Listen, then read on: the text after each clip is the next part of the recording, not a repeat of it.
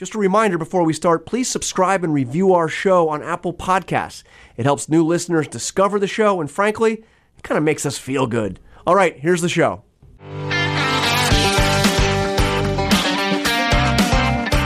Welcome to Powerhouse Politics. I'm ABC News Chief White House Correspondent Jonathan Karl. And I'm ABC News Political Director Rick Klein. Rick, a lot to get to. I don't even know where to start, but let's start with the investigation. All right. So we now know that, of course, Jeff Sessions testified for a matter of hours before Mueller, and I saw some early reporting saying the first cabinet member to sit down and be questioned by Robert Mueller.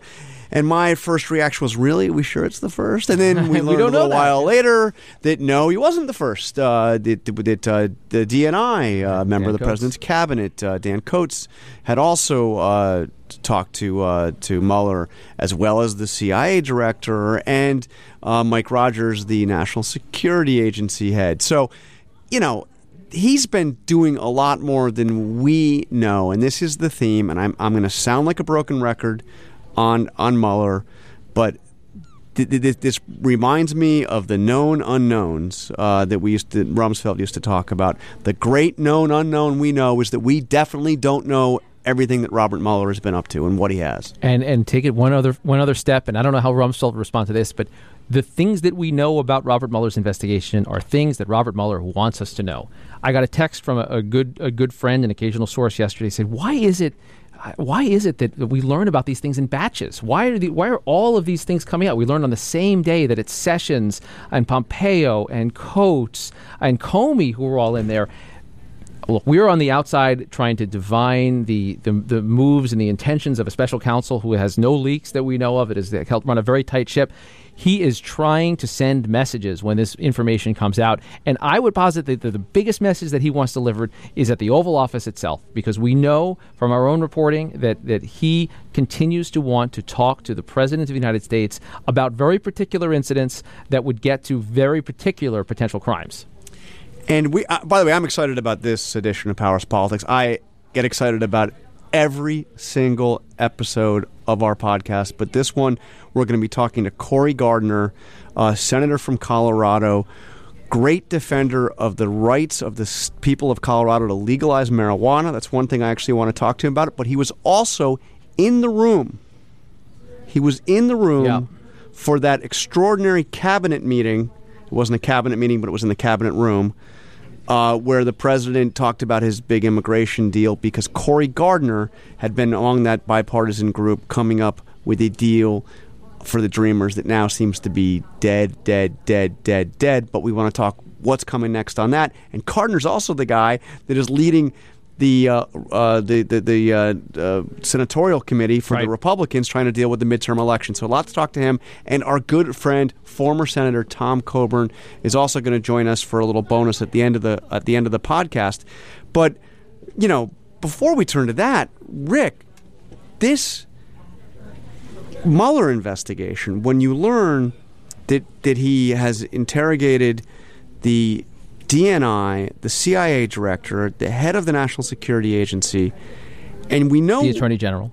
Well, but we know that all four of those people answered questions before the cameras to the congressional committees, and all of them refused to answer questions about what they have told Trump at various times and what Trump has asked them to do at various times. They refused to answer, citing executive privilege, invoking executive privilege. Guess what? Does that work with Bob Mueller? Does that?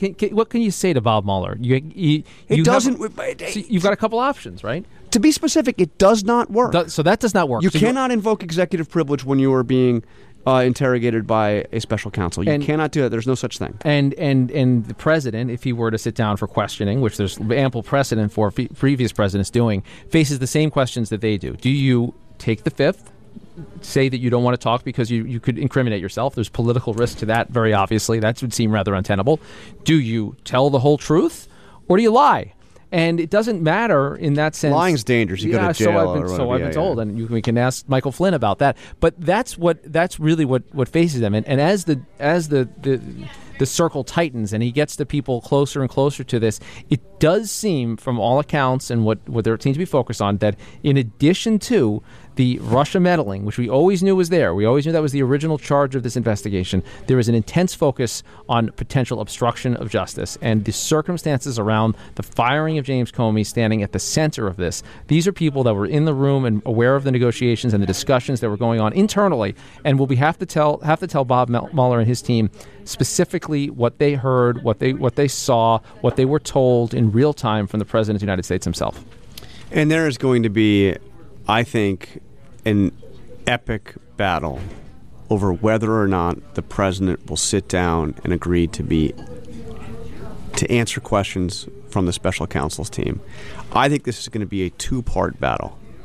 I think there's going to be an epic battle between the president's legal team and the special counsel to try to wall him off from having to do this. They will propose written questions. They will propose everything they can possibly do to keep him from sitting down for an interrogation. But I also think that there will be another level of battle here. I think there will be a war between the president and his own legal advisors, because I believe the president of the United States ultimately believes that he can go in there and tell Mueller like it is. Well, that we have seen there is ample information out there for the president's lawyers to shape their advice. Whether the president chooses to take it or not is another issue. We have seen through depositions, and he's been involved in hundreds, if not thousands, of lawsuits over the years, in multiple depositions, some of which remain private, others of which remain public. There's news organizations that dive in. Guess what? The same thing he does in public, he has done in private to lawyers, which is to contradict himself, to kind of shade away what he has said in the past, to admit sometimes that what he said in the past wasn't exactly true. And you could actually argue that he has been outright misleading in episodes there. No, I know. It's true. And the other piece of evidence is just what he has said in public, including to people like you, John. Well, I mean, didn't he tell you at one point that he would sit down with Mueller 100%? Well, 100%. I mean, there's some wiggle room there, right? He didn't say 99%. Do the president's lawyers trust him to answer questions under oath for any period of time? Man, that would be tough advice for any lawyer to say, Mr. President, yeah, go ahead and good luck with that. Well, let me answer that question in this way. I have spoken, Rick, to two different people very close to the president, people that have worked very closely with this president, neither of whom I should say is on the president's legal team, but two different individuals, distinct individuals, who about as close to the president, I think, as you can get, certainly the political president, who have told me that separately, in their view, it would be a disaster for the president to sit down for an extended interview with Robert Mueller or his special counsel team. And their counsel to the president, which they have both been in a position to give directly to the president, is to resist at all costs. And they've warned him of things like perjury trap, this, that, and the other thing. But their real reason, I don't know if they actually express it this way to the president, is they think that he will implode, that it will be a bad thing, that Mueller will only get ammunition sitting down with the president. Yeah, and that they just don't trust him to handle himself, which I think it brings to the other big storyline of the week, which is the very short-lived government shutdown. Chuck Schumer caves. The president seems to get a bit of a political win. It sets up this extraordinary circumstance where you have this deadline looming in another couple of weeks, where all of these big immigration issues are crashing together. And I found it intriguing, John, that during the... Not just immigration. I mean, we have a lot. I mean, it's like spending as well. The spending, I mean, this was a tremendous victory. We're keeping the government open for 3 weeks. And I found it fascinating that during that famous now meeting at the White House to try to end the shutdown, Chuck Schumer publicly acknowledging that he offered up full border wall funding in exchange for legalization for the so-called Dreamers, for codifying DACA. And that is got to be an intriguing deal to the President of the United States. And it seemed to me like, wow, Chuck Schumer just gave away the store, but then he tried to take it back. Yeah, so he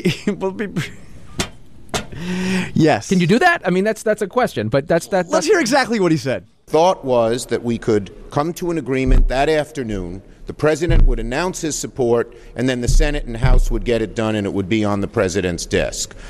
He didn't do that, so we're going to have to start on a new basis, and the wall offer is off the table. Okay, so Rick, but the problem with that is, do you remember the other meeting in the White House, in the cabinet room that we talked about before? Yeah, sure. When the president had that kind of, the act of love kind of meeting about how they were going to come up with a big agreement, and they were all going to be hunky-dory, and they're going to protect the dreamers, and how important it was, a bill of love, and all that. And do you remember, as we were in there for like 55 minutes or so, and then as we were headed out, I asked the president a question. Do you remember this? Well, let's share that with the listener, shall we? Is there any agreement without the wall? No, there wouldn't be. The wall has to be there. You need it. John, you need the wall. I mean, it's wonderful. I'd love not to build the wall, but you need the wall. So there you go. Schumer now says the wall's off the table. The president has consistently said, hey, there ain't no deal without the wall. Well, that's what a standoff's all about. I think, and we'll talk to Senator Gardner about this in a minute, I think it's impossible to see a deal that works in the Senate or the House or for the president that doesn't involve both of these things. It may not have to involve that much more. It may not have to be as complicated as people are making it right now. And I think Senator Schumer offered up a lot of it right now. It seems like there's some posturing that has to happen until we get to where everyone expects to get. But those expectations have blown up in people's faces because right now, I mean, the whole deal to reopen the government was based on trust. It was trust on Senator Schumer's part and the Democrats' part that McConnell would make good on his work. But there's almost no trust in Washington. But what is McConnell? What did he commit to exactly? Can you remind me? Intending to proceed to votes on the issue of immigration, including taking care of the doctors. Intending to proceed to votes. Very squishy. So that's my point. He promised that he intends to proceed to votes on the. Yes. That doesn't sound like a guarantee that there's going to be a bill passed to protect the dreamers. Our next guest, Senator Gardner, told Aaron Katersky that this amounts to a pinky swear. So we'll see if that has the force of law. But that's my point. No one trusts anyone. So truly, Schumer doesn't trust McConnell. The Democrats don't trust the Republicans. Guess what else? The Senate Republicans don't trust the House Republicans to take up their deal. I trust that our next guest is going to give us honest and direct, informative answers on all these questions. Senator Cory Gardner, Republican senator from the state of Colorado. Thank you for joining us. Thanks. Great to be with you. A direct answer. There we go. So we were just talking about, we have this parent standoff. You were there. You were in the room, in the cabinet room, during that extraordinary time when they allowed people like me to stick around for nearly an hour as you guys hashed out what seemed to be an impending immigration deal. But now we have Senator Schumer saying, hell no, his offer on wall funding is off the table, and the president making it clear that if he doesn't get his wall, there's going to be no deal. How do we get out of this? Yeah, well, and I said early on, way before that meeting at the White House, that if this debate is about politics, we're not going to get anywhere. Because people on the left who want the politics and people on the right who want the politics will get to keep the politics. And for different reasons, they'll have it their way, and nothing gets solved, and they'll run it to the election day. And I think everybody in this country gets hurt if that wins, if that prevails. If policy prevails, then I think we have an opportunity to get something done. It won't be easy. I don't know what it looks like today. We have the president's outline, but I do think there are enough people who are serious about this that we can actually accomplish something to address what 70-80% of the American people believes needs to be addressed today. Okay, well, you had been working as part of the Gang of Six or whatever we call you guys that was bipartisan. Yeah, at one point I said we have like gangs of prime numbers around here. yes. And you had the outlines of an agreement that was going to give the president $1.6 billion for his wall, another $1 billion for border security. You were going to do something on chain migration, making it impossible for the legalized dreamers to bring in their parents, and you were going to do away with the visa lottery, although the White House said that it wasn't good enough. But that compromise was rejected out of hand by some of your colleagues in the Senate, by the White House, and the House made it clear it was never going to fly in the House. So I believe the way you had described it was an agreement that gave the president everything he asked for. So, I mean, what more? Yeah, so I do think it hit every single point that he wanted, but it would be naive of me to say that this is going to get everybody on board day one and it would be signed into law on day two.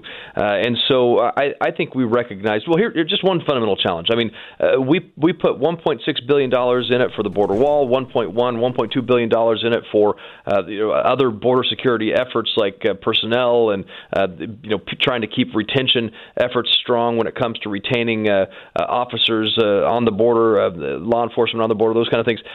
That number was not just pie in the sky. That was a number that came from the president's 2018 budget request. Why did we use that number? It wasn't like we thought that this number is exactly the magic sweet spot that everybody's been looking for. We chose it because it was a known number. It was the president's budget request. And so, on a lot of these points, this is a starting point. We knew that this is how we could put this forward and use it as a basis to gain bipartisan support. Now, rejected out of hand, it certainly was, but I think it's something that we can still build on, and if we can get more clarity of what the White House is looking for, if we can get more clarity of what Democrats and Republicans can support together, then I do think it becomes a pretty good structure to build out on. So is those talks continuing? There's still a gang that's operative and operating and trying to get another proposal back? There are. I mean, we've already met. We met on the very same day that the continuing resolution passed. Bipartisan groups of senators trying to figure out how to move forward. And then, obviously, there are different elements within both the Democrat and Republican conference. We're engaging all of them, trying to figure out, okay, how do we start this debate? What does it look like? And then how do we bridge the differences between the two, 3, 4, 5 different approaches to this? So you're one of the most optimistic politicians that I've ever come to contact with. I've actually Senator offered Sunbeam, right? Wasn't that what the was like a variation on the? I think it was over-caffeinated hamster. Oh, that's a good one. I've offered a cash bounty for anyone that can find an actual photographic evidence of Senator Cory Gardner scowling. It's got to be out there somewhere. The prize is there. Nobody took pictures of me during Denver Bronco games this year. Ooh, well, that's good. That's a good tip. So given your optimism, if you're a dreamer, if you're a DACA recipient, and you've got a lot of them in Colorado, you've got to be worried right now. And you're looking at the deadline of March 5th, where the applications start to expire. You have the White House, the administration, suing in federal court to end DACA, to end this program. And you have no firm bill in the Senate that the president's willing to sign, to say nothing of even a promise that the House would take up anything. What are you telling DACA recipients as of today that they should be preparing for just in a couple of weeks' time? Look, number one, I don't think anybody is going to be, no matter what happens, I don't believe anybody is going to be deported. I don't think anybody, there's not going to be this mass deportation on this. That's first and foremost. So please know that Congress is working very hard to solve this, and not using that as an excuse, but using that as the reality, knowing that we then have to solve this problem, so we take away any shred of uncertainty, fear, concern. We do, I believe, have a majority in the Senate and a majority in the House. That path to get it is tricky. But when you talk about some of the ideas that people like David Perdue and Tom Cotton have put out recently, I think there is a beginning of shape taking place that we can all come to agreement with. And the idea isn't to come up with just any combination of 279 people. 218 votes in the House, 60 votes in the Senate, and one person at the White House. The combination of 279 is important because if it's all Democrats that make up the majority of that, the 60 votes, I don't know that the House will accept it. If it's all Republicans, I don't know if we can get all 60 votes that we need in the Senate. So this is going to be tricky, but to those dreamers out there, I am committed to finding a solution. I'm committing to finding an answer. Our daughter goes to school with incredible boys and girls who are first-generation Americans who were brought here, many of them very young, not even, So I am committed to this because of my community, my state, and I think there are good faith people on both sides of the aisle who are going to get this done. So I appreciate your optimism on that, but I was sitting in the White House when the question of possible deportations beginning March 5th was asked, and the White House press secretary, this is the person who's speaking on behalf of the White House, would not rule out that Dreamers would begin facing deportation. So, I thought at that meeting that I heard Secretary Nielsen say no, and maybe I saw her shake her head and didn't verbalize it, but I'd have to go back and listen to. Obviously, there were a lot of microphones in the room, but I think it's important, and I'll continue to have that conversation with the White House. Yeah, and I was talking specifically about a White House briefing, so not in that meeting. Okay. This is Sarah Huckabee Sanders was asked this question directly this week, and she said that no decision had been made on that yet, and there was no guarantee one way or the other. That can't be very reassuring to Dreamers right now. I agree with you that I don't think it's likely that we're going to start seeing a round them up and deport them movement, especially given what the president has said in the past. But when you don't have that reassurance and your legal protection goes away, it must be, put you in a very uneasy spot. But I wanted to ask you, beyond all this, I know you obviously have a very important role kind of leading the Republican efforts in the midterm elections to retain the Senate. And you took a strong stand in the Alabama Senate race during the primary in saying that Roy Moore was not was not somebody that Republicans should choose as their standard bearer in that Senate race. I've got to ask you, there's another primary out there in Arizona featuring Joe Arpaio, who every bit as controversial as Roy Moore. This is somebody who, among other things, still insists that Barack Obama's birth certificate was a fake and that he somehow is not a real American citizen. And convicted of criminal contempt for defying judges' orders on the very issues that we're talking about here. Yes. So I assume in your role in the senatorial campaign committee that you are going to weigh in against Joe Arpaio?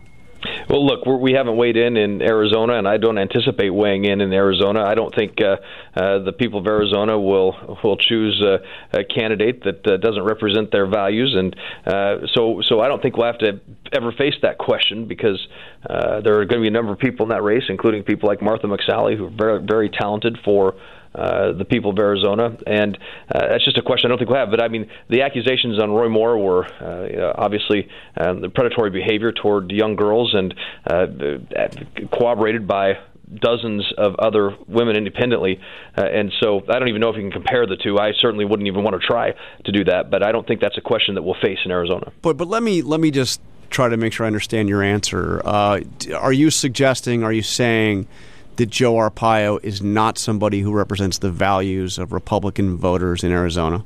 That's the people of Arizona, I think, will make that decision. And what does Cory Gardner think? Yeah. Well, look, it's not up to me. It's up to the people of Arizona. Understand.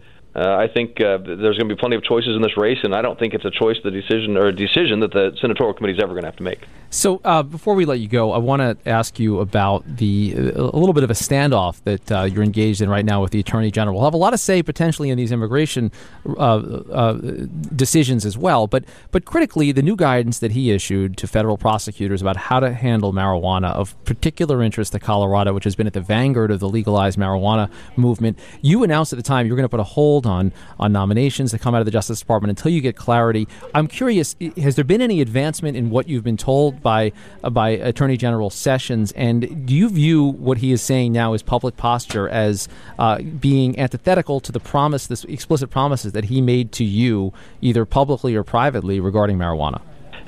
So I'm somebody who opposed legalization when this question was put before the people of Colorado. I did not support it, but the people of Colorado spoke. They supported it. They moved forward with recreational marijuana. I believe if that vote were held today, that would actually pass by a greater margin today than it did then.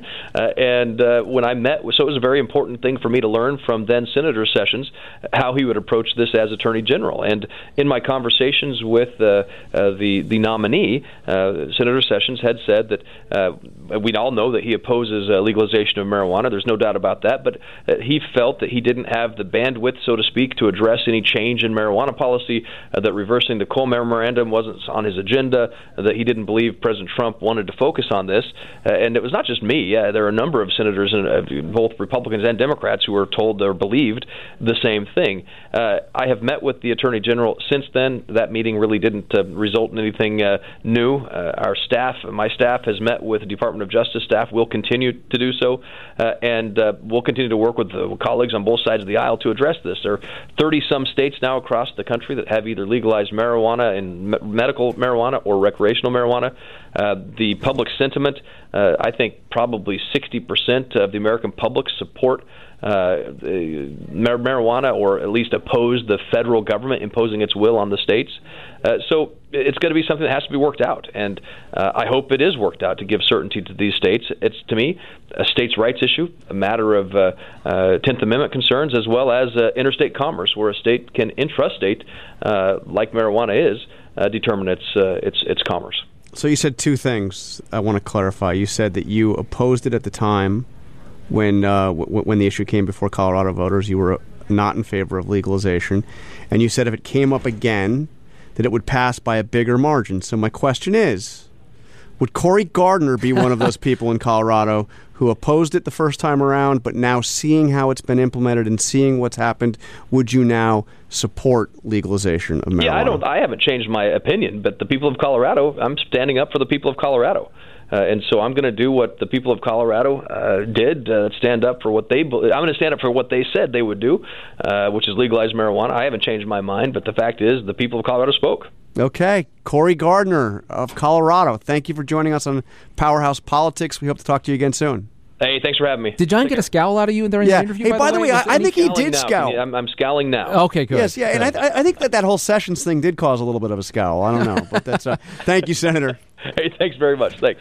So there you go, man. I mean, Cory Gardner. At the middle of it all. I mean, look, he is right in the middle of it all. Because he is running the Senate campaign arm, that's important. He also represents Colorado, which is not just the marijuana issue, the Drever issue. It's such a great battleground to dive into. But I think there's something in what he said there of needing more clarity from the president. That's been one of the themes we've heard over and over again from Democrats and Republicans over the last couple of weeks. We want to know where the president stands. Mitch McConnell's practically begging for that. Chuck Schumer felt like he had a deal or the outlines of a deal only to see that go away. This is why we've proposed a long time, and this is Dave Rind and Avery Miller, who work very hard on this podcast, have been pushing for this, but it's like a weekly appearance of the president on the Powerhouse Politics, just to make clear all this stuff. I up all the guarantee things. that would make it all crystal clear. Yes, absolutely. Right. That's the kind of clarity we need. Hey, we have to take a quick break. When we come back, we will be joined by Senator Tom Coburn. Hey, this is Dan Harris, and I want to tell you about my podcast called 10% Happier. You can listen every Wednesday for new guests and new perspectives. Some of these are people you know, celebrities, athletes, executives. Some of them are more obscure people that I'm obsessed with that I think you might be obsessed with once you give them a listen. And you can hear about how they're using meditation to up their game in all these interesting areas of life. Again, the podcast is called 10% Happier. You can find it on Apple Podcasts or wherever you're listening right now, and subscribe today. Are you feeling limitless? I don't think I've ever told this story publicly on the air anywhere, but I'll tell it now. Welcome to No Limits. I'm Rebecca Jarvis. Are you a psychiatrist? No. Each week, we're taking an honest look at success and how to get there with the boldest, most influential women in the world. Jessica Alba, Ariana Huffington, Issa Rae, Barbara Corcoran, Robin Roberts. Welcome to No Limits. Listen on Apple Podcasts, Spotify, or your favorite podcast app. There's no limits.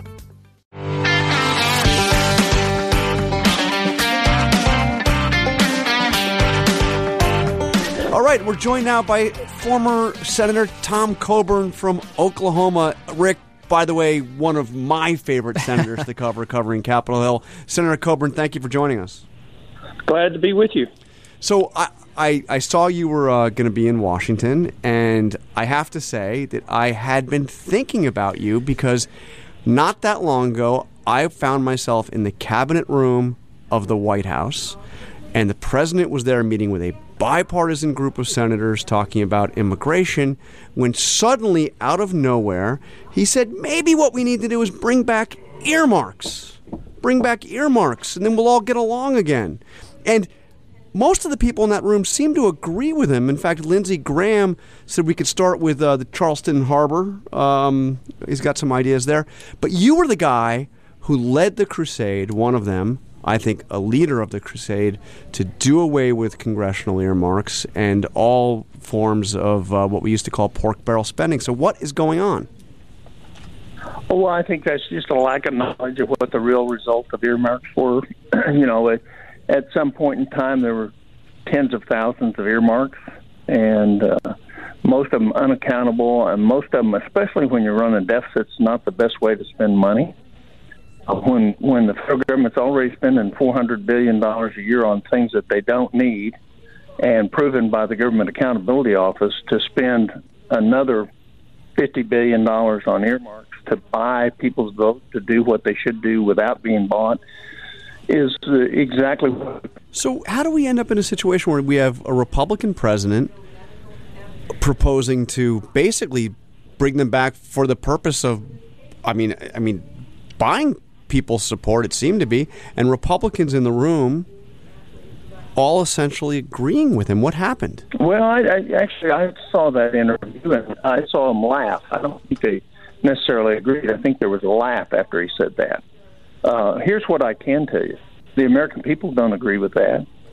The American people, Congress doesn't have a very good rating.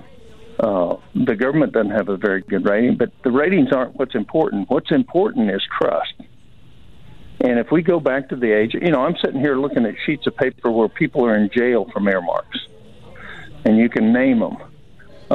And some of them are still in jail. So the fact is no matter how transparent you say you can make this, it's going to get abused. The second thing is when they embrace earmarks, they say, well, Congress has the right to tell us where to spend money. That's true.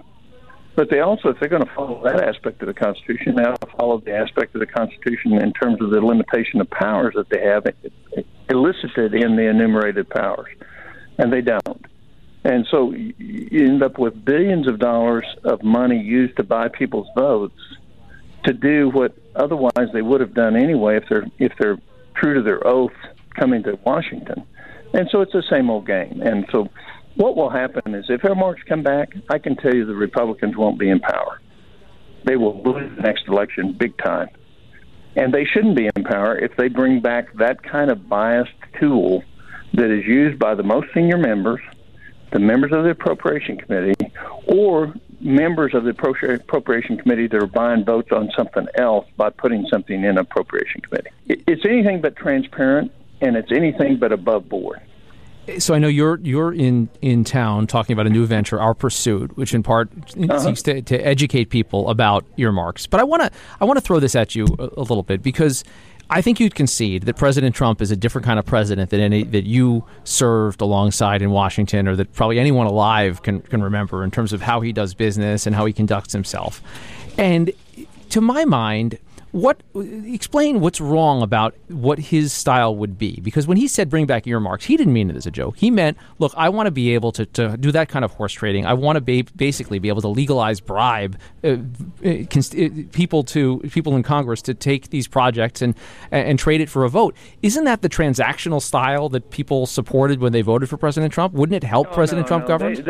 I don't think they voted deal making. What they voted for was putting muzzles on the alligators in the swamp, or draining the swamp, or doing what people said they would do. I mean, if you go back out, and I was in 32 states last year. I rode on airplanes all year long, talking to people. They still don't like him. What they do like is what he's done on regulation.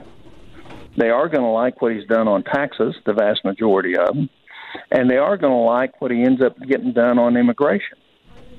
And so they didn't vote for somebody that was a deal maker. They voted for somebody to do things different. But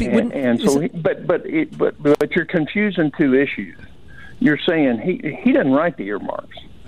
He already has the power to write earmarks. He doesn't have to have earmarks in Congress to be able to buy votes. He can just say, I'll put this in your district if you'll vote for this, because he's got discretionary money in every administrative branch he has. And the Congress is so lazy, they don't oversight how the money's being spent. So would Tom Coburn be okay with that?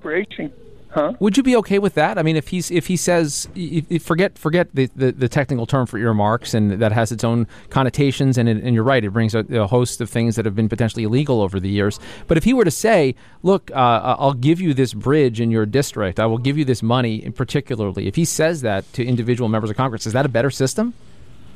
Sure, it's a better system, because that, in fact, doesn't leak. That's an above board. I'm going to trade you some discretionary money out of the transportation department that you otherwise wouldn't get if you'll vote for this. All right? That's above board. That's out. You're going to find that out. That sounds What's like happening in earmarks? Earmarks get buried. So you never know who did it. Even though they may be one, they'll continue forever. There are earmarks that are still going on from 40 years ago. And you don't know who the guy, and not for any purpose other than send money to one particular location, and no accountability and no control over it. Well, Senator, I'm going to pull back to get to the bigger point which you raised, which is our out-of-control spending and runaway deficits. We're now looking at a situation where we're going to have trillion-dollar deficits, and I saw some CBO numbers, Congressional Budget Office numbers, that showed 5 years from now we will be spending more, our government will be spending more on interest payments on our debt than we are on national defense. 5 years from now, the only thing that we will not be borrowing money for will be interest on the debt, the continuing cost of programs like Medicare, Medicaid, Social Security, and that's all the money we'll have. And so any discretionary money will have to go to the Defense Department and all these other agencies by borrowing debt. So right now we're at $144 trillion of unfunded liabilities that's going to occur over the next 75 years, which is $1,500,000 over the next 75 years for every millennial in the country, the largest demographic that we have today. So when people say, well, we want Medicare for all you have to do is have how you pay for it. Because what we got now, so if we put everybody onto that, how do we pay for it? Nobody wants to answer that question.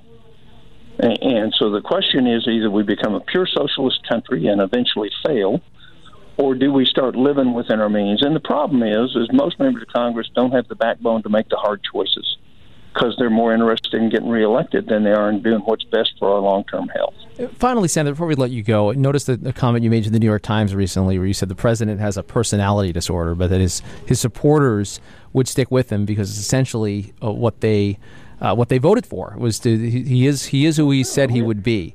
Expand on that a little bit. Personality disorder. It's not mental illness. Right. It's a personality disorder. He believes what he believes, and truth doesn't necessarily matter. So he'll say something, and that's what he believes.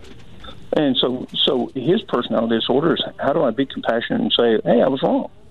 Well, there's a lot of us that can't say I'm wrong.